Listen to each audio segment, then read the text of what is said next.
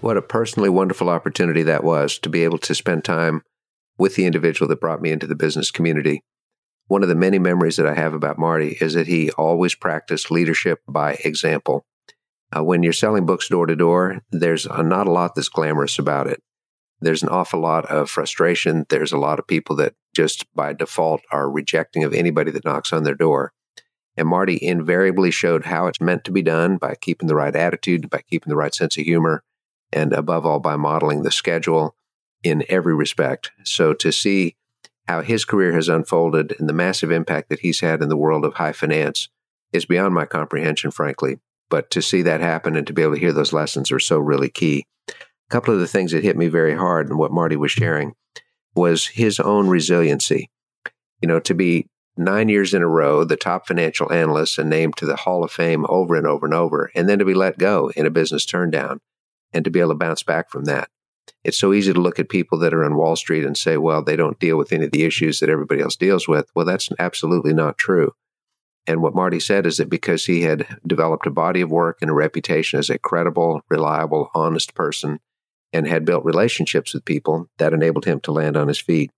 So I think the real lesson there is that our reputations are important, and what we do and what we work and how we work and the integrity with which we work makes such a difference as we move forward into other things that want to happen throughout our lives. He developed a set of principles to help him through that. One was the early experience in transparency, the idea of show your work. We all know that there are business deals that all look good on the surface, but underneath they're not good. There have been major scandals that continue to rock the world when it comes to investments. But Marty's focus on, let's just open everything up, show our methodology, show our analysis. So that transparency is what helps to lead to greater loyalty and lead to greater sense that people are going to be able to depend upon what you do.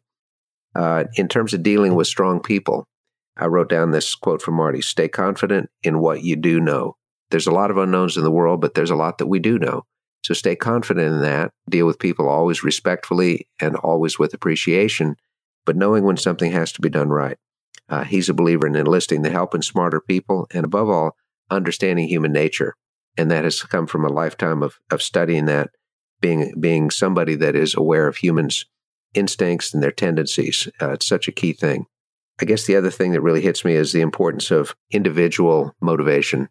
Marty has always believed in a sense of humor. He's always believed in hard work. He's always believed in putting one foot in front of the other, even in the face of somewhat insurmountable obstacle.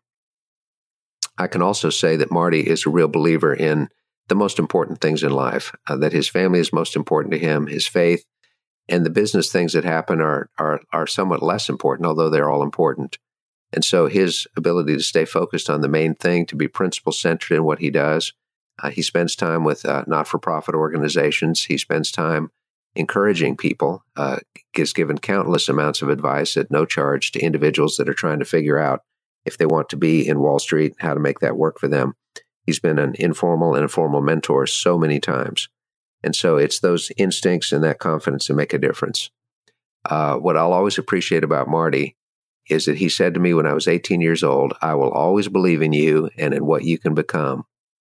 And then because he modeled the right behaviors, it was a credible source. So he shared with me, I will always believe in you and what you can become. And he did believe in me. And that didn't mean that he just forgave any mistakes that I made. He always believed I could become better. And I give him an enormous amount of credit for teaching me how to be more disciplined, teaching me how to be more goal-oriented, and above all, to not get complacent, because that's such an easy thing for people to do. So many, many appreciations that go my way to Marty Fridson. If you're interested in reading about finance, he's got a very accessible book that's called Investment Illusions. Very, very powerful.